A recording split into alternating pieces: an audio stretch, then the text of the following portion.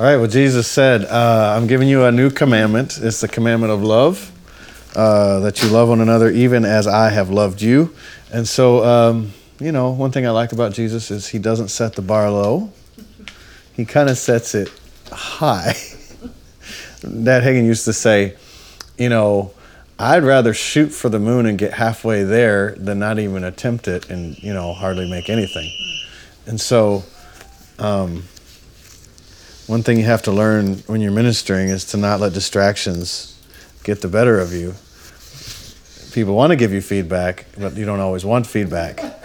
If it's the audio feedback or video feedback. So Jesus said, I'm giving you some new commandment, right? So they're all like, they have all of the commandments in mind. They were Jewish people, and so they were taught from very young children the commandments, not just the 10 commandments, but there were, I don't remember how many. Do you remember how many, Jessica? It was like 101 or I don't know, over 100 commandments. We just focus on the 10 and talk about the 10.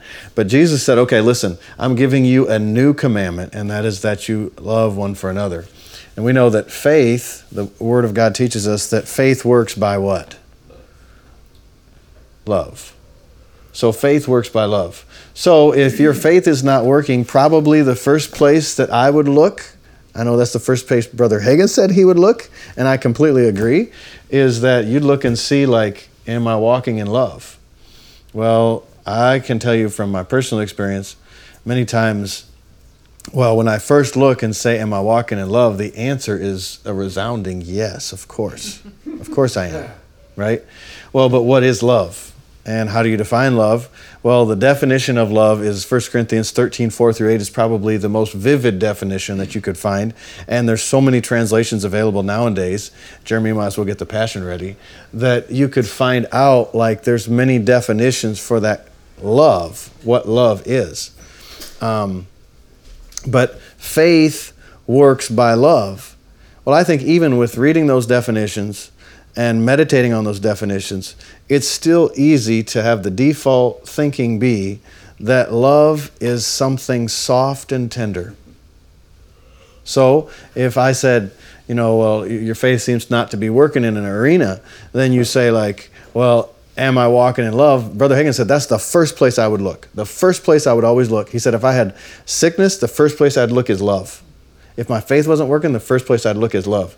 Well, if your default big picture thought is tender, soft, patient, just those type of things, maybe not even patient, but you just feel like ooey gooey, that type of love. Like, I have little kittens at my house. I'm not going to say I have them. My family has little kittens, and they're at my house. So I have lots of cats right now. And people would say, oh, I love that little kitten. Well, the thought is not really, I want to be patient with that little kitten, although it could lead to that because it's going to fall a lot and it's going to step in front of you so you can't even step on your back porch and not have to, you just have to do fancy footwork, right? But people are going to look at that, or a little child, or, Melody's dad in the hospital, I want to show him some love. Well, most people are thinking, I want to be tender with him, express to him that he's valuable to me, all of these type of things. Well, of course, that is a part of love, but that's not even really described that much in 1 Corinthians 13, 4-8. So if you're looking and saying, wait a second, I am believing you, Father God, for this thing, but something's not right. So I'm going to look, am I walking in love? And then you look and say, am I tender towards people? Well, yes, I am. Well, you may not be if you just got off of the highway or something like that, or if you're very frustrated and you are, so maybe you would know then, like, oh, I've got that. But that's a very limited definition of love. It's just a small sliver of love. So let's look at 1 Corinthians 13. I don't plan to spend a lot of time on this because I want to go to 1 Peter, but let's go to 1 Corinthians 13, and in the Passion Translation, if you'll read it, not too fast. Love is large and incredibly patient. Love is gentle and consistently kind to all. Okay, pause for a second. So incredibly patient. Love is patient. It's the Greek word, I think, macrothemia or something like that. It actually sounds like a cancer that they advertise on TV, but it's not a cancer. Love is patient. And I've been meditating on that now for 2 or 3 months. And love is patient. Literally, it means, if you look in Vines, I think the first definitions it gives is love is long-tempered. Patience is long-tempered. So what's that? I read that and I thought, long-tempered, that's interesting. I know what short-tempered is, but I never really thought of long-tempered. So I thought, okay, well, long-tempered must be kind of the opposite of short-tempered. So I don't lose my fuse. It takes a long time before I would blow my stack, right? And I think, oh, okay. Well, that gives a little bit different look to patience. Rather than, I'm just going to be patient with you. Most people are patient with you as long as you're quick. Can you be patient? As long as it doesn't take very long. Right?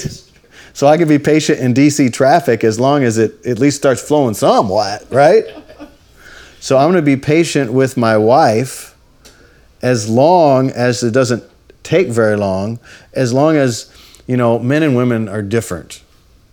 It's like Pastor Dwayne in Michigan, one of my favorite quotes from him is he said, after all these years in ministry, serving the Lord, the biggest thing I've learned about the Lord, do you want to know what it is? He'd say.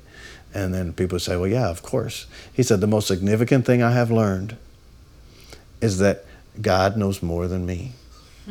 So in marriage, one of the most significant things I've learned is that men and women are different. And they communicate differently.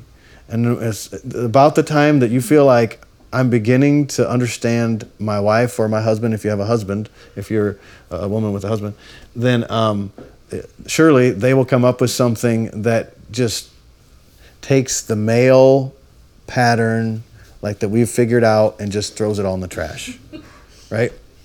So I would be patient with Melody as long as she understands what I'm saying, right?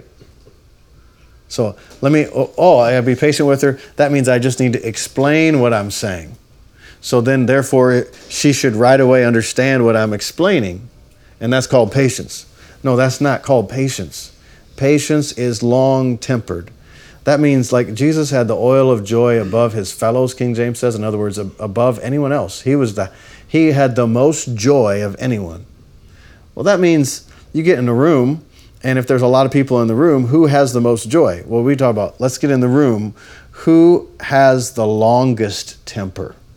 It's actually easy to identify who has the shortest temper. I'm fed up with this. Let's get going. Right? So, patience. Okay, go ahead.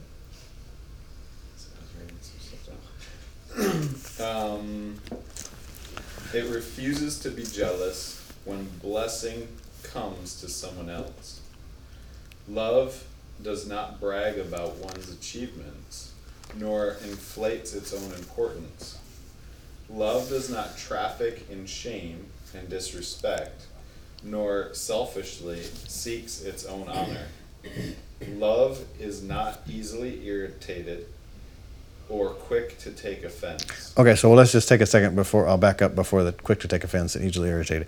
So the other ones kind of really have to do with pride, you could say.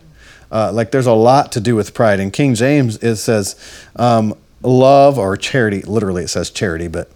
And whenever I see charity, I love to substitute it for love. But a word that I found better, or a phrase I found better for charity, and then it actually makes you like the charity translation, is, which is King James, is love in action. Charity is love doing something, right? So love in action envies not. Well, to envy someone isn't just to say man, I really want that cup that Dave has because I don't have any mugs that are that nice. That is I'm serious. That is a nice looking mug. I like the mug. I'm not trying to make fun of it, but I think that's a cool mug. In fact, maybe we should have Anchor mugs that look like that. Yeah. Okay, so take note of that, Dave. Remind me later. So it's not just to say, because this is not saying love is jealous. This is love is not, or not jealous. Love is not envious. So envying is not just saying, ooh, I want what he has. Envy is one of the sickest attributes, character defects that I think exist, because envy actually does not begrudge the fact that I don't have that. Envy begrudges the very fact that he has it. It has almost nothing to do with me having it. It is, you're not good enough to have that. You shouldn't have that. I despise that you have that. So envy is really nasty. Okay, so love does not envy, or love in action does not envy. Love in action does not vaunt itself, is not puffed up. In other words, it's not putting itself out front, and it's not, or above other people. But love is humble, right? What does that mean? Well, one of the things that means is when you are acting in love, you're not with a group of people, even like spiritual pride is really bad, but you be with a group of other believers and you say, well, I know more than all of these people. I've got a better relationship with the Lord. My prayer life is more rich. Well, your prayer life may be more rich. You may know more of the Word, but you don't know much about Him, because He is love, and love would not permit that attitude or that thought to remain. In other words, thoughts will come and can come. You're in the flesh. So, survival of the fittest. So there's a little bit of competitiveness that may try to come in. But love, the love of God, would not allow that, because that's not coming from God. You understand what I'm saying? So in other words, pride says, other people need this message, I don't. Pride says, if people would just look to me, they would have the answer.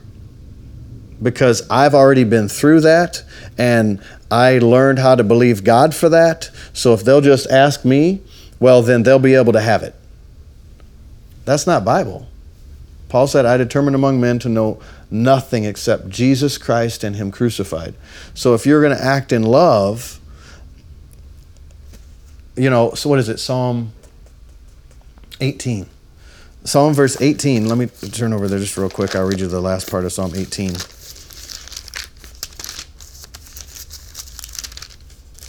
Hallelujah.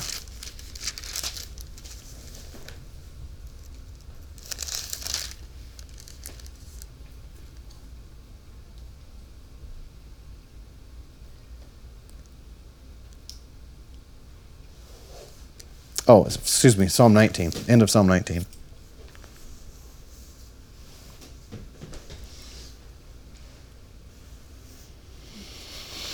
Oh, praise the Lord. Verse 12, who can understand his errors? That's saying, who can understand his own errors? Not the errors of the Lord, which there are none. Or the errors of the devil, which they're plenteous. Who can understand his errors? Cleanse me from secret faults. That's really good.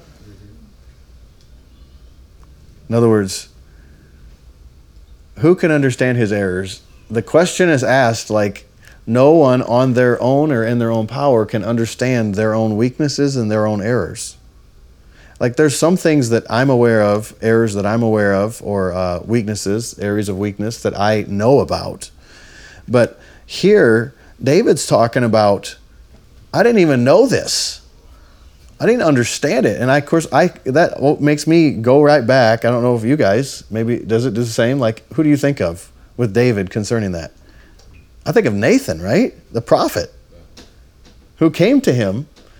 And the only way that David could actually realize the depth of his sin with Bathsheba was when God gave words to the prophet Nathan to describe, was a man with sheep, and then someone comes to steal them, and David's like, where is this man? I'm going after him. And he said, that man is you. So, same man said here, who can understand his errors? Cleanse me from secret faults. Keep back your servant also from presumptuous sins. Well, I just presumed that that was okay. Like, how have you ever done that? You get a little too comfortable in the pants that you're wearing at your business, if you're not the owner. You can even do it as the owner, actually. Or the pants that you're wearing, at school. Or, in other words, you feel like you have authority to do this, and you find out you don't have authority to do that. That's presumption. Like, well, I presumed I could do that because you said I have authority over this area.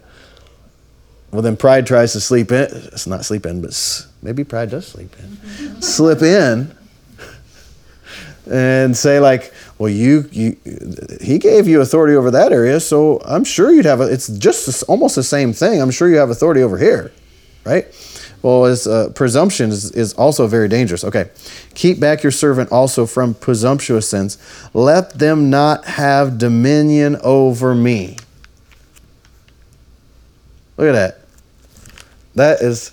There's a lot of depth in this. I love the Psalms, right? What does that say to anybody before I say what it says to me? If it doesn't say anything, that's okay. I mean, it does say something, but if you don't want to share. If you want to keep the deep revelation from the Lord to yourself, keep back your servant also from presumptuous sins. Let them not have dominion over me.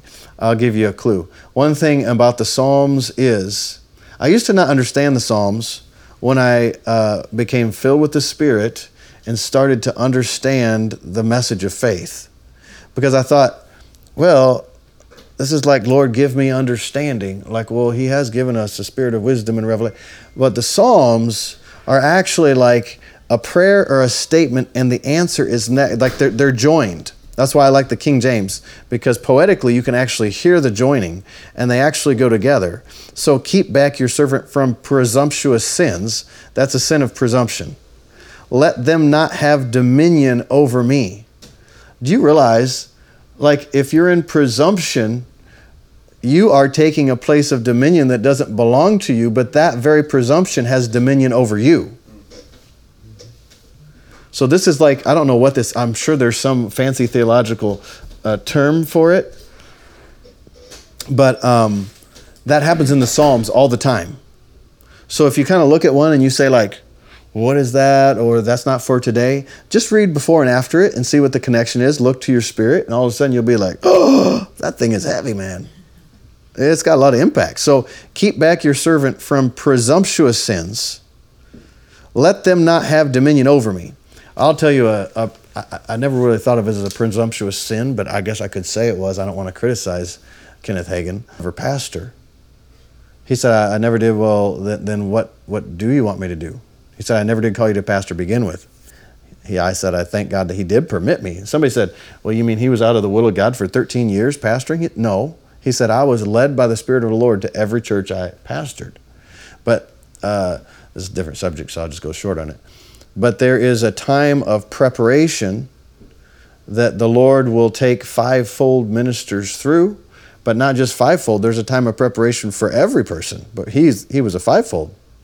And so the Lord had to prepare him, because the Bible says, don't put a novice in one of those offices, because they'll get puffed up with pride. He said at the beginning when I preached, if I'd have preached for 5,000 people, 10,000 people, he said, I would have gotten puffed up with pride. But the Lord took me through all of these different things and taught me all of this stuff that I couldn't have learned any other way. So then after 15 years, because 13 years pastoring, 2 years traveling, then the Lord said, now you're entering in the first phase of the ministry that I called you to. He said, what are you talking about? I've been in the ministry for 15 years and I'm just now entering in the first phase. And Jesus said to him, he said, many ministers live and die and never even get into the first phase of the ministry I've called you to. That's why many of them die young. Right? So there is a time of preparation. That's why a lot of times people go to Bible school. Kenneth Hagin, operating in the office of a prophet, people say, they graduate and say, I'm a prophet. He said, that's scripturally impossible. Because scripturally speaking, let a man first be tested and tried. Well, you can't be tested and tried just coming out of Bible school, so you're not a prophet. You may have the call, and people get confused about this. The gifts and callings of God are without repentance. So you may have a call from God, let's just take prophet, to operate in the office of a prophet.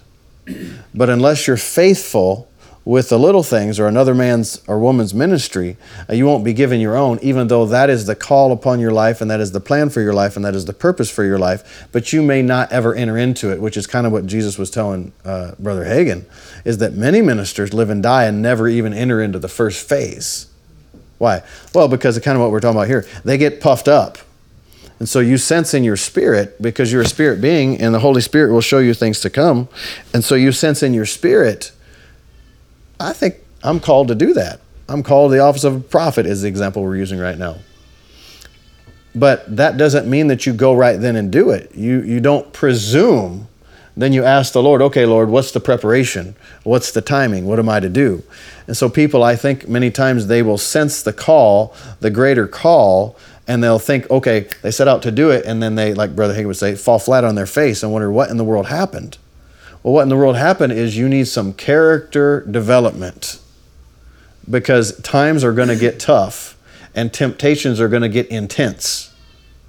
And you're going to fall in that position if you just run out and do it. Right? I mean, that's the principle. If a novice goes, they will be puffed up with pride. What happens? Well, puffed up with pride is many things. And it's not just, hey, everybody look at me and listen to me. I'm the greatest minister in the example we're talking about right here. You know, that's not just, pride goes before a fall. So, people that commit adultery get full of pride. That's how they do it. Because that woman or man belongs to someone else. Or if they don't, well, they really belong to the Lord.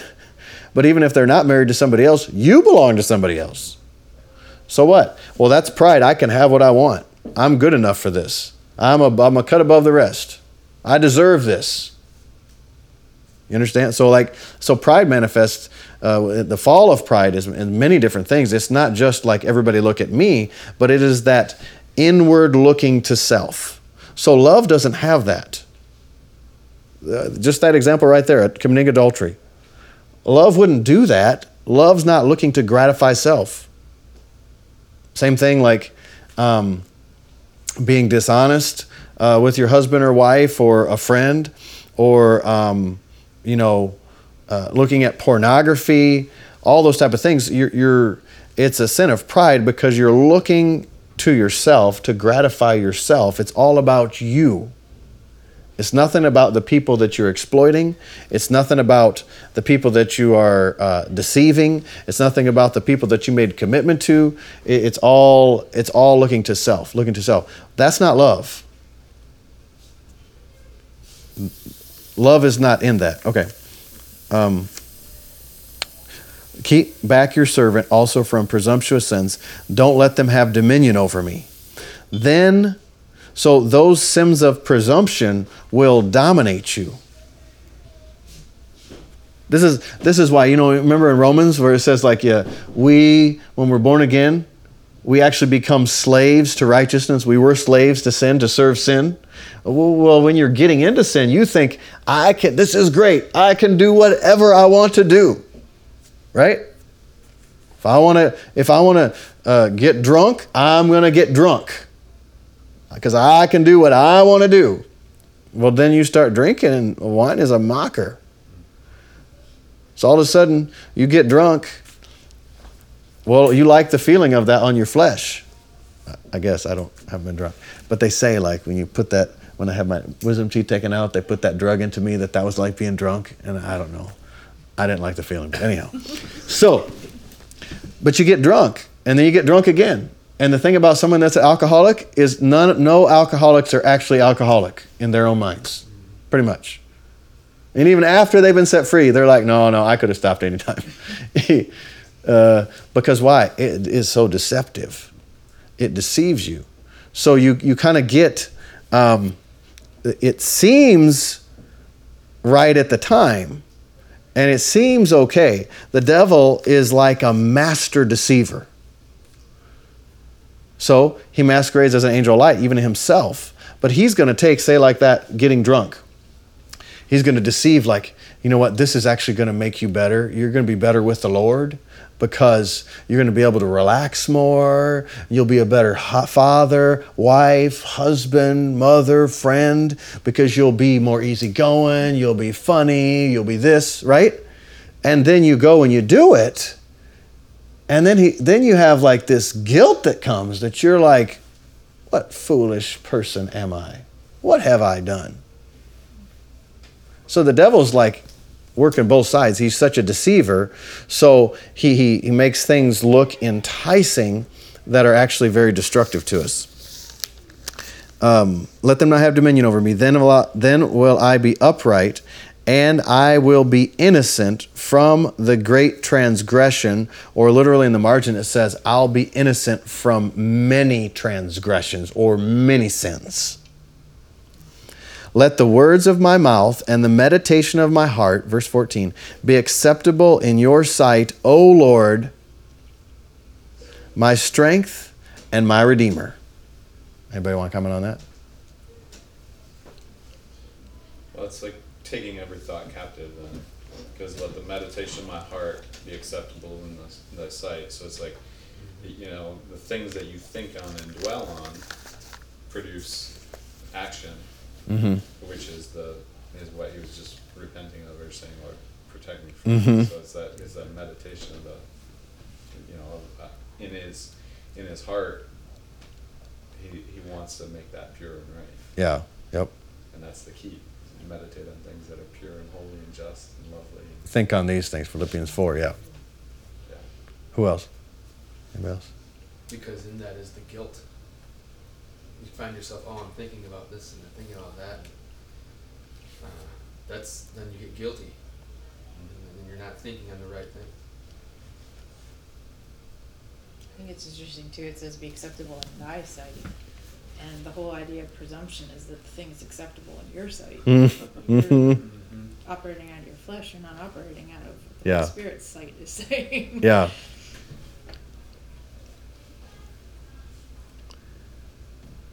Yeah, that's one of the first things I noticed there today when I read that is similar.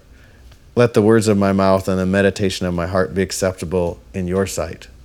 In other words, he sees your thoughts, and if they can be acceptable, then they can be unacceptable. So any thought is not okay. Of course, we would say, like, you might go and say, like, it's wrong to fantasize, about certain things. But not just fantasy thoughts. The meditations, like what you're chewing on, can be acceptable or unacceptable in the sight of God. Let the words of my mouth and the meditation of my heart be acceptable in your sight, O Lord, my strength and my Redeemer.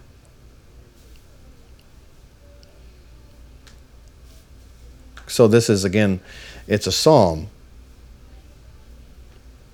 So how he's praying it, but he also answers it. So he answers it at the end. O Lord, my strength and my Redeemer. So if you look to the Lord as your strength and you meditate that he is your strength and your Redeemer, he has redeemed your evil thoughts. He has redeemed you. Right? So if that is the meditation of your heart, then the meditation of your heart, because you're meditating that, is not going to be the evil thoughts. Also, if that's the meditation of your heart has the strength to not have those thoughts. Remember what Paul said, casting down what? And what? Vain imagination. Say it louder so we can hear it on the recording. Casting down what? Vain imagination. Yeah. And every thought that exalts itself above him. Above. So listen to this. What's a thought? It's a meditation, but it's also knowing something or knowledge of something. So casting down vain imaginations and everything that exalts itself against the knowledge of God. In other words, every thought, you could say, that exalts itself against knowing God. See, I love Ephesians chapter 1 prayer. Start verse 17? The eyes of your understanding being enlightened, that you may be filled with the knowledge of Him. Margin of King James actually says to acknowledge Him. You study it out, it actually means like intimately knowing Him. So against those thoughts that exalt themselves against knowing God. So all these thoughts come, you're not going to know God. And even right here, Psalm 19, the end right there, is talking about these presumptuous sins. But let the words of my mouth and the meditation of my heart be acceptable in your sight, O Lord, my strength and my Redeemer. So the Lord being your strength and your Redeemer is a knowledge of Him. So when we're talking about this knowledge, it's like an intimate knowledge. A vulnerable closeness. And so you find like you can know in your head that He's your strength and He's your Redeemer, but it won't do you any good. That's not called faith. He's actually talking about the meditation of your heart, because it's with your heart that you believe. And so if you know Him intimately as your strength and intimately as your Redeemer, right? So these thoughts try to exalt themselves against knowing God intimately, who He really is, what He really is, that He is love. And you see, like, this is a tactic of the enemy in the world. And I got a fire lit under my butt this last week about this, because it is amazing how deceived people are. Because they get offended. And because they feel like, maybe a believer, they feel like is the epitome of a representation of Christ. Well, that's what we are supposed to be. We should all endeavor to allow Christ to live so big in us that we're not seen, but He is. But pride does the opposite. It's like, I am the favorite of the Lord. Well, you are the favorite of the Lord, but it's more like, which emphasis you put on the wrong syllable. Is that how you say it? Like, I am the favorite of the Lord. Rather than I am the favored of the Lord, right? He has favored me. And so people get offended at the Lord because of the actions of other believers, or because of their own actions that have taken them out from the blessing, because they're not acting in line with the Word, they're acting in line with the flesh. And then, if you don't walk by the Spirit, if you fulfill the lust of the flesh, you will surely die, or death will begin. Whether it's a relationship, whether it's your physical flesh, whether it's the knowledge of God, you'll have a separation that is started. Right? They call sickness incipient death. Incipient is just a really big word that means death has begun, and if it does not stop, like with a cold, you will die from a cold. Because that's incipient death. Your body is not designed for a cold. So don't accept it, please. Right? Because you have no business with one. So many people walk away from the Lord because they believe a lie. Because the deception of the enemy.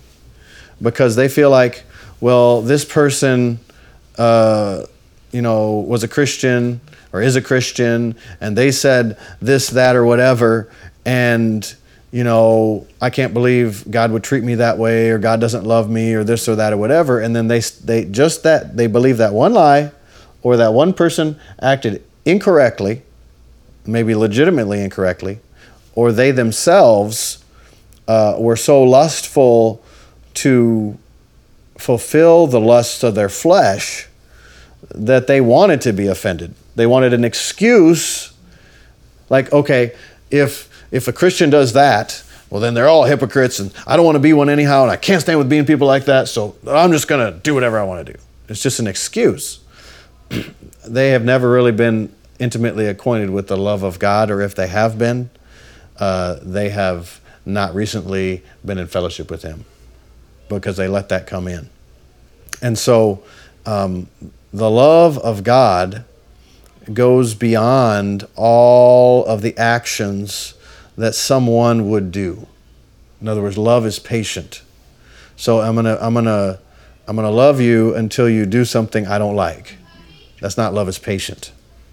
I'm gonna love you as long as you do things that are right. This is why the world doesn't understand the love of God, particularly Muslims, because they don't know love at all. They pretty much know hate, because Islam doesn't know love, because I guess it's pretty much the opposite of Christianity, who God is love. And so even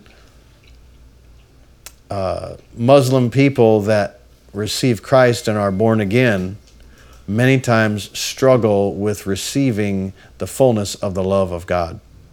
Well, how are you going to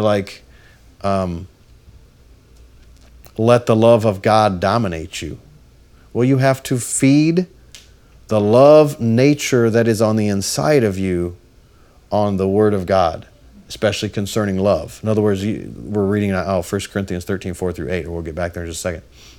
And so, but if the love of God's been shed abroad in you, and God is love, and He's on the inside of you, that nature, Jesus said, I've come that you might have life, or Zoe, which is the life and nature of God, and that you might have it more abundantly. So if you're born again, whether you feel like it or not, we're not living by what we feel or see, like Abraham said. We're living by what we believe. So whether you feel like it or not, if you are born again, you have the love nature of God on the inside of you. And the reason that it's not more evident to you or to others is because you're not feeding that love nature on the Word of God. Faith works by love. So Mark 11:25 says, 11:23, 22, have faith in God. Whoever says to this mountain, be removed and be cast into the sea, and does not doubt in his heart, but believes, not thinks, but believes, not hopes, but believes those things that he says will come to pass. He'll have whatever he says. Well, how can you believe those things that you say will come to pass? By having faith in God. How do you have faith in God? Well, you have faith in God by you turn away from your own stuff, your own self-confidence, worry, and what if it doesn't work? What about this? What about that? And you just rely on the Word. You turn to Christ, who is the Word, and Him only. So you believe. You don't hope. You don't think. You don't wish for. You believe that those things that you say come to pass. The only way I know for me to believe that those things that I say come to pass is if those things that I say are what He said. Because I know He doesn't say He watches over Tim's word to perform it. He doesn't say He watches over a pastor's word to perform it.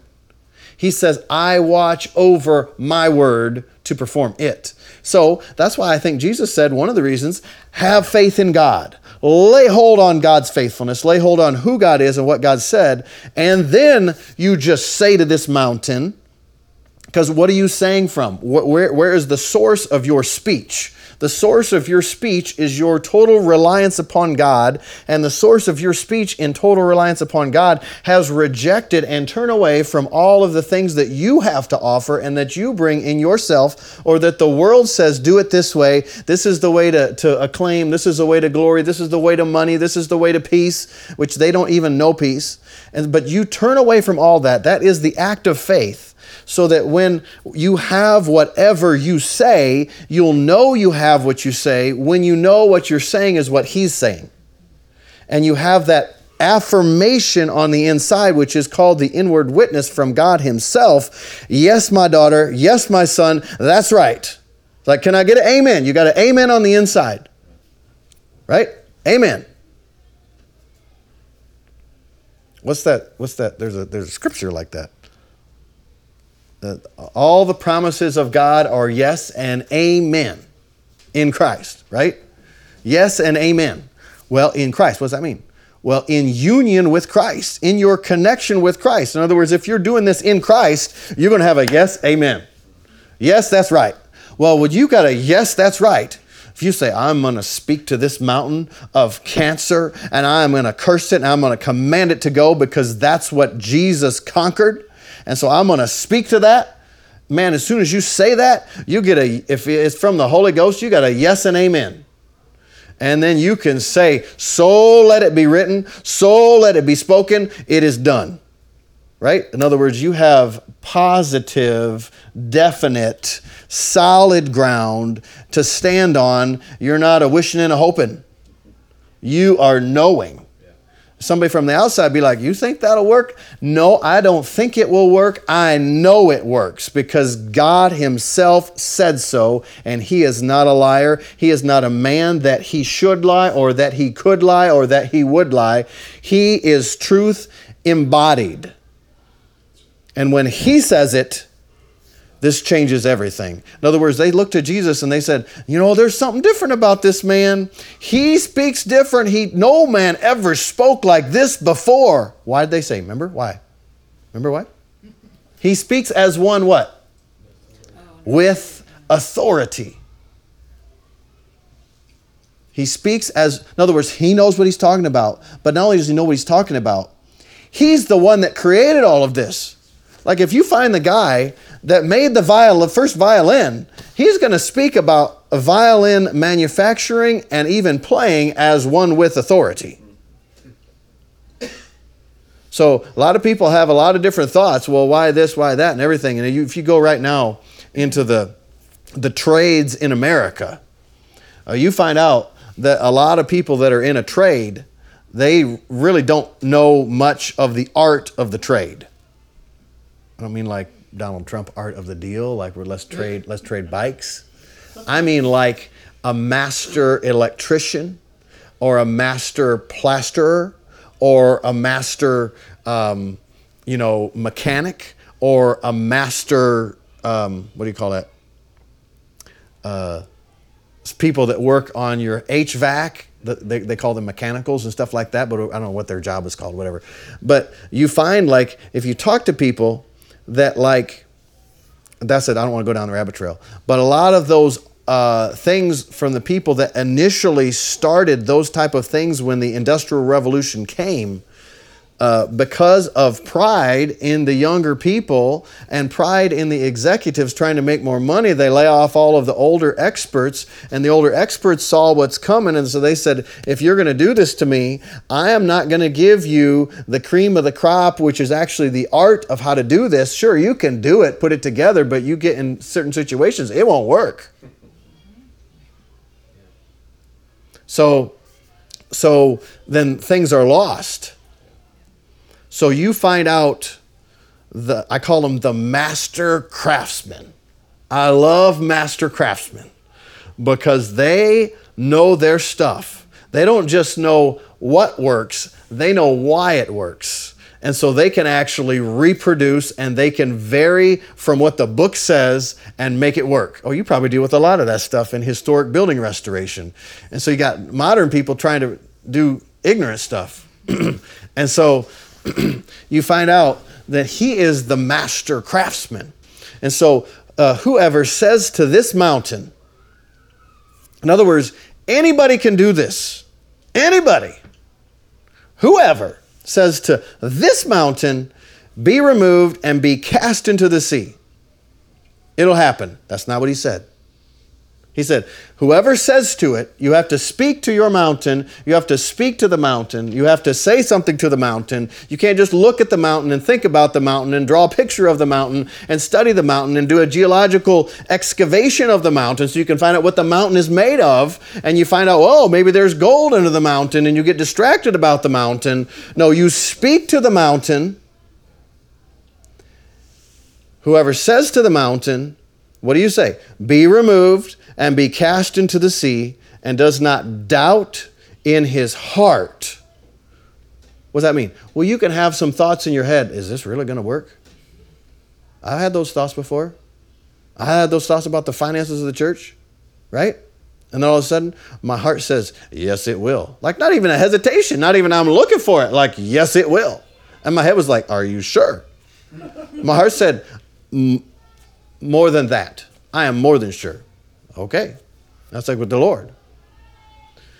Does not doubt in his heart, but believes, like we said just a second ago. Doesn't hope, doesn't even just desire, doesn't wish for it, doesn't long for it. Like, the Lord knows I want this. He knows I've wanted this. And he's so compassionate and so merciful. I know that my crying for this is going to make the difference. No, it is not. It's your belief that those things that you say will come to pass. And the way to have solid ground for what you're saying coming to pass is that you know that you're saying what God has said and, more importantly, is saying right now. So those words that God has spoken are eternal. So they were spoken before time began, and they were spoken before we came on the scene, so that they could be delivered in our situation and disrupt the plan of the enemy, because words are disruptors. They're actually vibrations. They actually cause movement. They cause things to change. And so those words are full of the energy of God or the dynamis of God. I got this book. I love this book. It's about house building and stuff like that and the science behind it. And it starts out by discussing that all energy is released and it produces heat when it's released. And when it's released, all energy is actually moving molecules. It causes vibrations. So the first time I read that, and I thought, oh, that explains people shaking in the Holy Ghost. That explains when people say, I feel a heat, like there's some like heat on me. That's the release of the energy of God felt in the natural realm. Well, all words, like actually everything is made of like a quark, and a quark is made of sound waves, and so sound waves delivered. Well, these sound waves from God, the words were spoken before we were even in the situation. The words of truth and the words of life.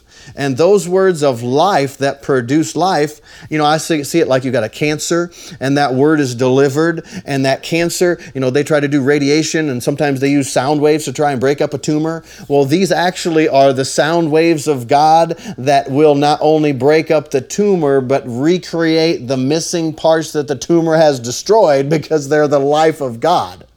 It's life. Like when God directs his life towards something, it has to grow. It has to live. I mean, it says that he breathed in Adam when Adam was a lifeless body. He had created the body of Adam. It says he breathed in him the breath of life. It means he inspired Adam's body. The same word for inspiration is to breathe the life of God into, to breathe into. It's God breathing into.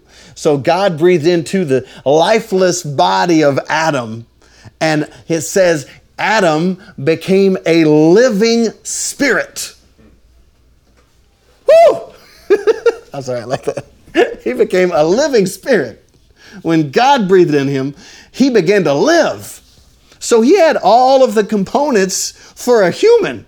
They were all there. Every part was created. I don't know if he was laying down or standing up. I assume he was laying down, because how could you stand up? But I mean, God's there, so who knows? Anyhow, so he is just like laying down there, and God says, whew.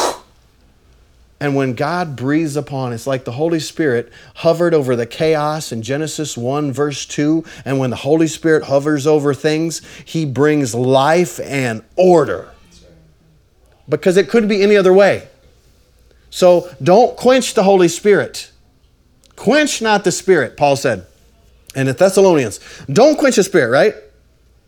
Why? Well, because when he comes, he said, quench, this is Thessalonians, I don't know if it's the first or second. He said, quench not the Spirit, despise not prophesying. Why? Well, so if you're despising prophecy or inspired utterance, you're going to quench the Spirit. What does that mean? Well, if you're quenching the Spirit of God, He comes. Many of you remember in Acts chapter 2, this is like Bible interpretation's law of first mention, first time mentioned. Well, the Holy Spirit's mentioned before, but the first time in the New Covenant He's mentioned is when He came in like a rushing mighty wind. Right? I think that's the first time. It's in the beginning. Rushing mighty wind. So the wind is actually a type of the Spirit. So all of a sudden, you quench not the Spirit, despise not inspired words from the Holy Spirit. Those words come like a wind. Like when they come to you, it's like a wind. It's like a breeze coming inside you. I don't mean like I feel a breeze. Sometimes you do feel a breeze. Okay, there are sometimes a natural manifestation where you actually feel a physical breeze enter the room. As a manifestation, a tangible manifestation of the Holy Spirit. Some things are signs so that people will believe, wonders, things that go beyond our natural. But when He breathes His life into a situation, you don't want to quench Him. So He wants to breathe His life by giving you words that are inspired by Him, or really they're inspired by God and the Lord Jesus Christ and flow through the Holy Spirit to us. This is why Jesus said, you know what, it is like the bomb that I'm going away. Because if I don't go away, the Holy Spirit's not going to come. And when He comes, He's going to deliver all this stuff from God, all this stuff from me to you. Because I'm going to really paraphrase and take a lot of liberty right now. Because I have been trying to explain this stuff to you and you're trying to get with your head, you're stinking thinking and you can't get it. But the second that you become a new creature in my spirit, you become one with my spirit, then you have the understanding, you have my mind, the mind of Christ. And now you can receive the things that I have just been telling you about. And they've been like a mystery to you and an anomaly. And so like these things that have been hidden from generation to generation that Abraham saw before, these things are going to be delivered to you by my Spirit. So that you can't receive it with your head, you're going to have to receive it. Don't quench my Spirit.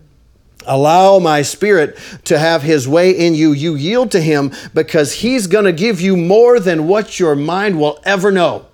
He's going to give you more things than what you are naturally conscious of. And have you had that happen? Like you have that happen? I have that happen. Well, let me explain how that happens. That you're kind of like, somebody says, that maybe there's a prophecy, or maybe like even tonight, we're reading a scripture, you hear a scripture, and all of a sudden something in your heart, Brother Hagen had so good. He said, my spirit's turning flips on the inside. Like you got, you feel like you got to run, or you got to shout, or you got to dance, or you're just like, almost overwhelmed, but your head is like, what is going on? I do not get it. Don't quench the Spirit. In other words, don't just let your head be the dominant force in your life, because you'll miss out on the sugar coating, and not just the sugar coating, the very essence of the life of God in the believer. If you walk by the Spirit, you will not fulfill the lusts of the flesh. But if you walk by the flesh, you will surely die. Don't obey the dictates of your natural body. Yield yourself, yield your body. Romans chapter 6, verse 13. Do not offer the parts of your body to sin as instruments of wickedness, but offer yourselves to God as those who have been brought from death to life, and offer the parts of your body to Him as instruments of righteousness. Romans 6:13. Hallelujah. So you don't take. You have been given such a gift of life, such a gift like that you can breathe and you can see and you can hear and everyone in this room can get up and walk to the other room. I think everyone here could get up and run to the other room, and you have all of this resource in your body, that you have a physical body, that the only physical body in the earth that Christ has right now is the believer, you and me. And other believers. He does have a physical flesh and blood body, but He's seated at the right hand of God. And so He works His will in the earth through us. Us, not every believer, but every believer that yields to Him. He wants to work through every believer. He's living in, let's see here, His life substance, His Spirit is in every believer. But His Spirit does not have access to show Himself through healing people, through speaking to people, through loving people, through every believer. Only through the believers who will yield to Him, and He is love. So if we don't yield to love, we're not yielding to Him. Oh, we think like, well, I'm not gonna have a benefit now. Maybe sickness will try to come on me or something like that because I get out from under the protection of the umbrella of the love of God, which is the Word of God, and so I'm out of that. So it's just gonna affect me. Sin is so like that. People are like, this is just gonna affect me. It's not gonna affect anybody else. I can do what I want. You ever heard that? I heard that since I was 4 years old, as young as I can remember. People in the church, well, I'm just going to do this, it's just going to affect me. And you watch, it affects 50 people that you know of. Like, your life is a testimony of Jesus Christ. And so, people should not live for Christ or turn away from Christ because of your testimony. But your testimony, in other words, what you're doing and how you're living affects them. They're still accountable to God. Right? What I was saying earlier, lit a fire under my tail. Because people, they just get offended at when we make the mistakes. And they'll use it as an excuse. But many times, especially if it's a leader in the body of Christ, many times it cuts pretty deep. So I like to always direct people, you fall in love with Jesus. And it does not matter what a leader does. It does matter. It affects you. It affects those around you. But it does not change Jesus. If you want to see what Christianity is like, what the new believer life is like, you look at Jesus. Looking to Jesus, the author and the finisher of our faith, who for the joy set before Him endured the cross, not despising the shame. Despising the shame. In other words, He held in low regard the shame. Most people would hold in very high regard. I don't want to be shamed like that. I don't want to die like that. I don't want to be embarrassed like that. He said, despising the shame. Philippians chapter 2, I think. Despising the shame. And so we hold Jesus as the example of Christianity. Mahatma Gandhi said, I don't really want anything to do with the religion of these Christians. But if God is anything like Jesus, He can have my soul any day. Did that make sense? In other words, sometimes Christians are the worst representative. We ought not be that way, but sometimes that happens. But so you direct people to Jesus. As people are going to want to say like, well, yeah, but this one did this, and this one did this, and this televangelist this, and this, and this, and this. Say, everybody has flesh. Everybody makes mistakes.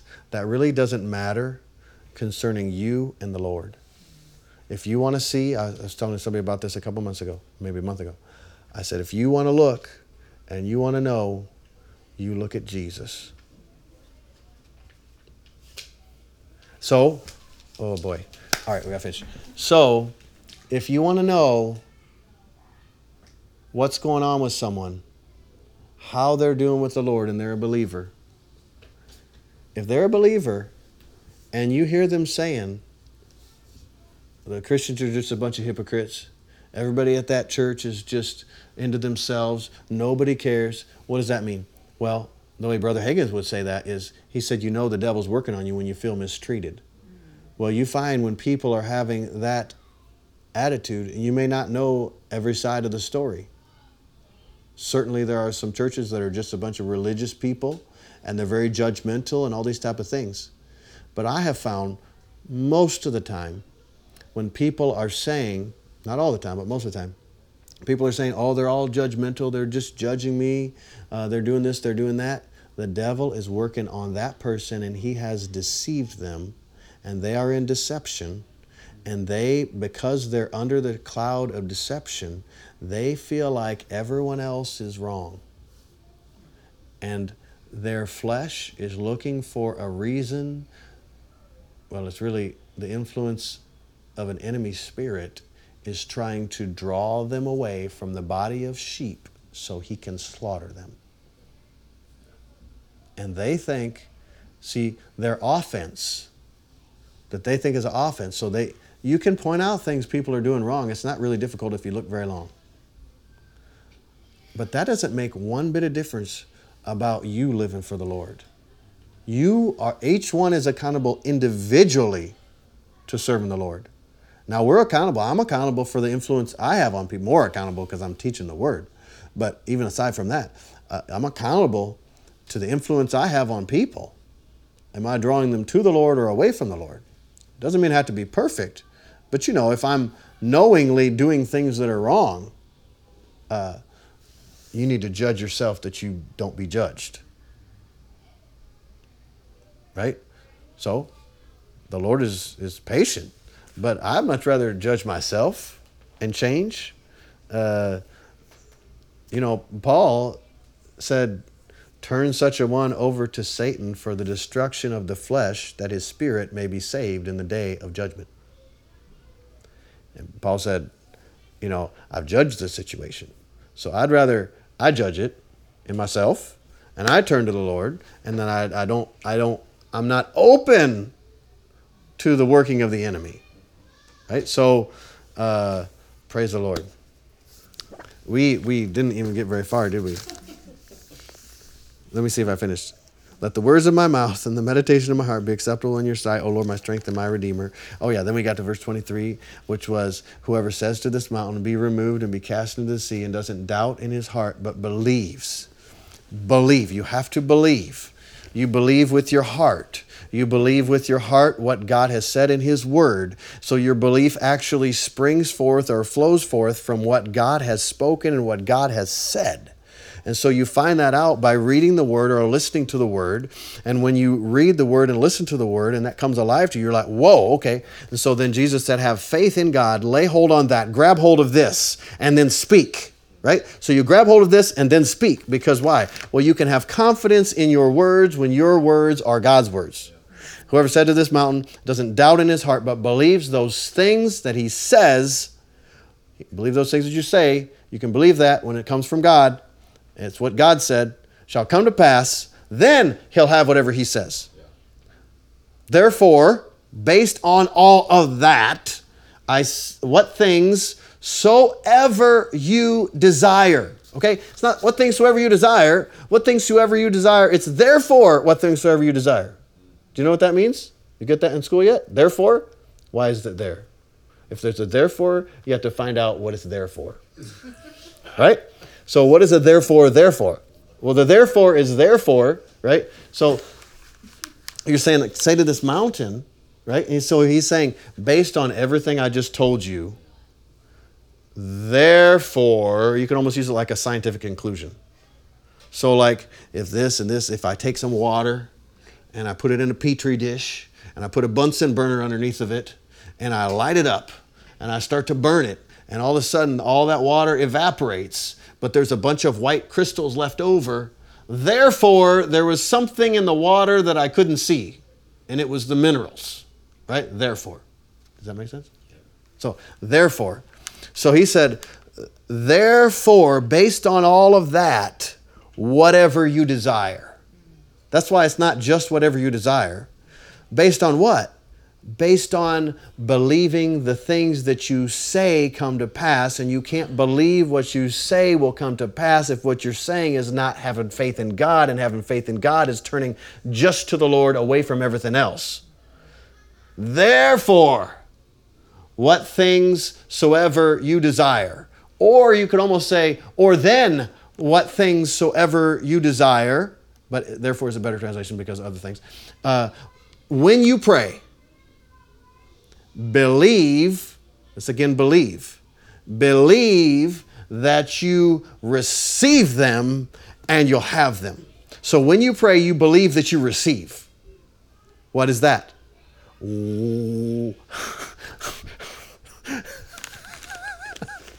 When I pray, if I know God hears me, Peter said, then I know I have the confidence that it's mine. Right? So therefore, what things soever, I'm trying not to speak in tongues, what things soever you desire, when you pray, believe. How can you believe when you pray? Therefore, what things soever you desire. Things that you desire are things that God has said that you believe. Therefore, what things soever, whatever it is, you desire, based on this predicate, what things soever you desire, when you pray or when you draw near to God and speak to God, or you make a declaration, believe that you receive them and you'll have them. How do you believe that you receive them? You know that if you come with His words, we have this confidence that He hears us. Right? So it's all based upon the everlasting, never-ending, pure strength of the Word of God that, like I said on Sunday, that there is an end to the perfection of all things, but there is no end to the perfection of your Word. So in other words, Mark 11, 22, 23, 24 is all based on the Word.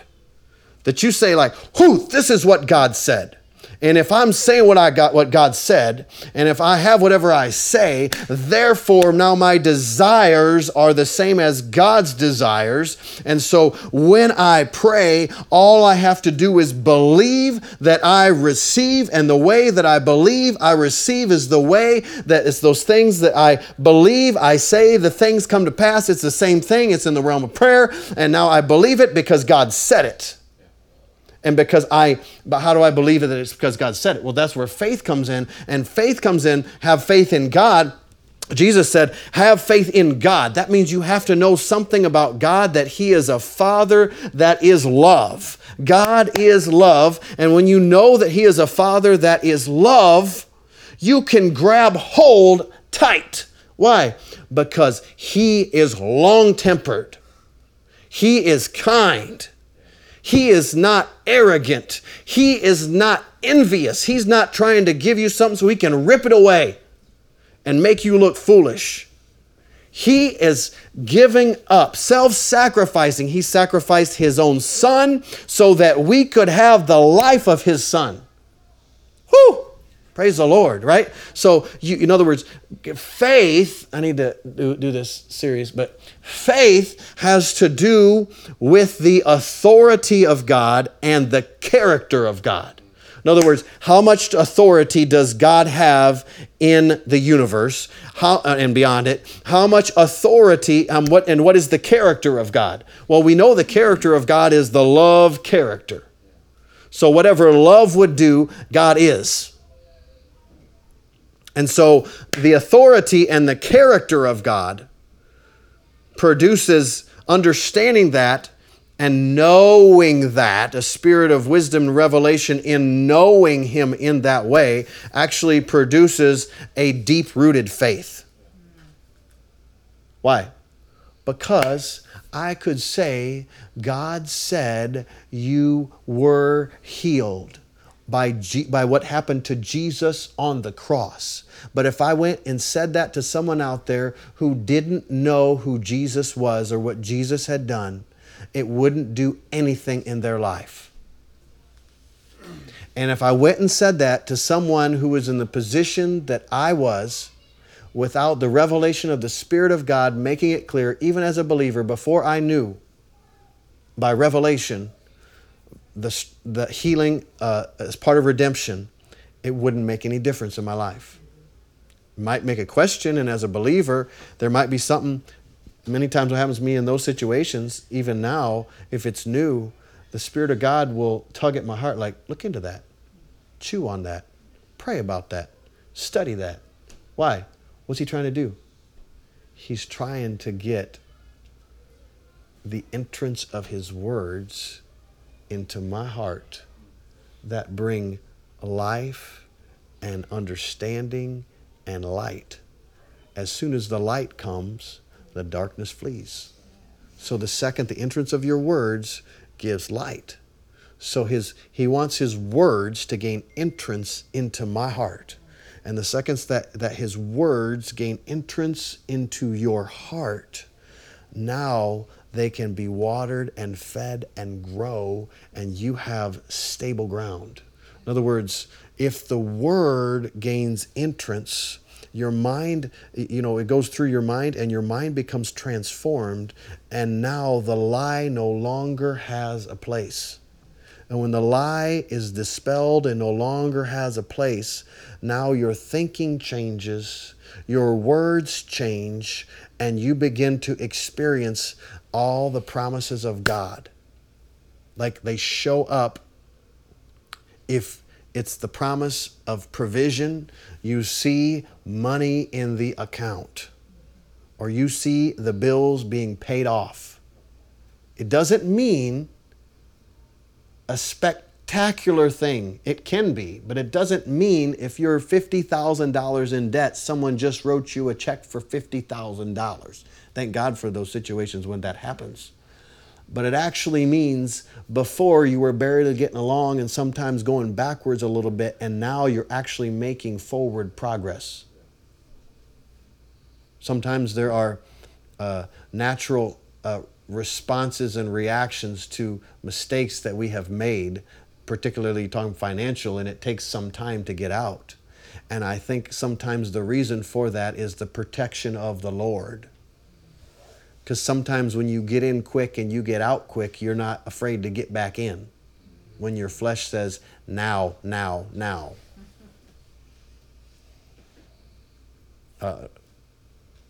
Praise the Lord. Hallelujah. So, I never got to verse 25. I was trying to get to 25. What things soever you desire, when you pray, believe you receive them and you'll have them. And when you stand praying, forgive if you have aught against any or any little thing against anyone. In other words, unforgiveness or not walking in love, even though you believe this is what God said.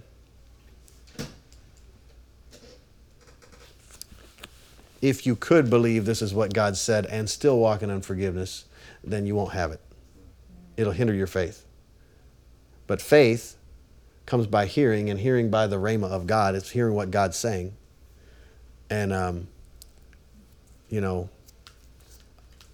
don't want to say this definitively, but I will just say many times for me, I endeavor to keep a tender conscience to the Spirit of the Lord. So if the Lord is drawing my attention to something, then I'm going to stand in faith on it. But I have a little something against somebody that seems to always be there for me. So I can't fully embrace what God has said until I give this up, unless I'm just kind of like going through the motions and faking it till you make it. Or I know this is what I'm supposed to do, so I'm going to do this. But even while I'm doing that, speaking to the mountain, this little thing, like, just right there. Brother Hagin, many times, when he would lay hands on people, he'd lay hands on them. As soon as he'd lay hands on them, then he said, I would know what was going on. He said, to one lady, he said, what is this? What is this about your brother? What is this I see about something, a letter in the mail? And she's like, well, I haven't talked to my brother for 25 years. Mom died, and there was money in estate to divvy up, and there was some disagreement, and we haven't talked for 25 years. And Brother Hagin said, and she said, I'm going to get it right. I'll do it. He said, well, praise the Lord then. He laid hands on her. She was instantly healed. But for years, she was trying to get healed, and she could not get healed because she had this against her brother. And the second that she got it right, before she even had a chance to talk to him, the Lord knew the heart. He looks at the heart. Well, then she was in a position to receive. Healing belonged to her the whole time, but she was not in a position to receive it because she had aught against. Why? So she couldn't full confidently act in faith. Right? And so the scripture I was going to go to, but we don't have time to dwell on it, was, it fits in perfect right here. So we'll just make it be the ending scripture, which is 1 Peter chapter 3, verse 7. Likewise, husbands, dwell with them, speaking of your wife, according to knowledge, giving honor as to the wife as to the weaker vessel, and being heirs together of the grace of life, that your prayers be not hindered. So if you're not honoring your wife as the weaker vessel, your prayers will be hindered. So whenever I get upset at my wife, then I want to pray, but you really don't have sweet fellowship with the Lord, because something is like, you can't do that. It's scriptural here. So the word has been written and the word has been spoken, so it is that way. So my prayers are hindered if I'm not going to walk in love with my wife, if I'm not going to honor my wife. So I have to go honor my wife and make it right with her before I can actually prepare a message or I can even fellowship with the Lord. I've tried to fellowship with the Lord without doing it. It's like, for me, it's like the Lord and I are in the same room and he's looking over my shoulder, like beyond, like he's there, but he's like, and he's looking over at 1 Peter chapter 3, verse 7 and saying like, what do you think about this? I said, I don't want to talk about that right now. I want to talk about signs, wonders, and miracles. Finally, be all of one mind, having compassion one of another, love as brethren, be pitiful, be courteous, not rendering evil for evil, verse 9, or railing for railing, that's what your flesh wants to do, but contrariwise. In other words, exactly opposite of what you feel like doing, blessing, knowing that you thereunto are called, that you should inherit a blessing. Is that amazing? In other words, it seems to me to say, if you're going to render evil for evil and railing for railing, don't expect to be inheriting a blessing. But if you're going to be contrary to that, that's why people of faith are people of inward strength. Because you're not just letting your flesh do whatever it wants to do. Verse 10, for he that would love life and see good days, let him refrain his tongue from evil and his lips that they speak no guile. Let him eschew evil and do good. Let him seek peace and ensue it. For the eyes of the Lord are over the righteous. Listen to this part. And still same subject here. And his ears are open to their prayers. But the face of the Lord is against them that do evil. Amen. Father, we thank you for your word. We thank you for the life that is in your word. We receive your word with gladness in our hearts. Father, we ask for greater understanding of even the things that were spoken tonight. Father, that we incorporate them into every part of our life. We thank you for giving us everything that we need for life and godliness through the knowledge of Jesus Christ, that just by knowing him intimately, we have everything that we need. Father, that you help us to be more and more acquainted with him, with your word, like Paul prayed. Oh, that the mighty inheritance that you have given us in him would be living in us, that we would see it, know it, experience it, share it, live in it. Oh, Father, we thank you for it. In Jesus' name, amen.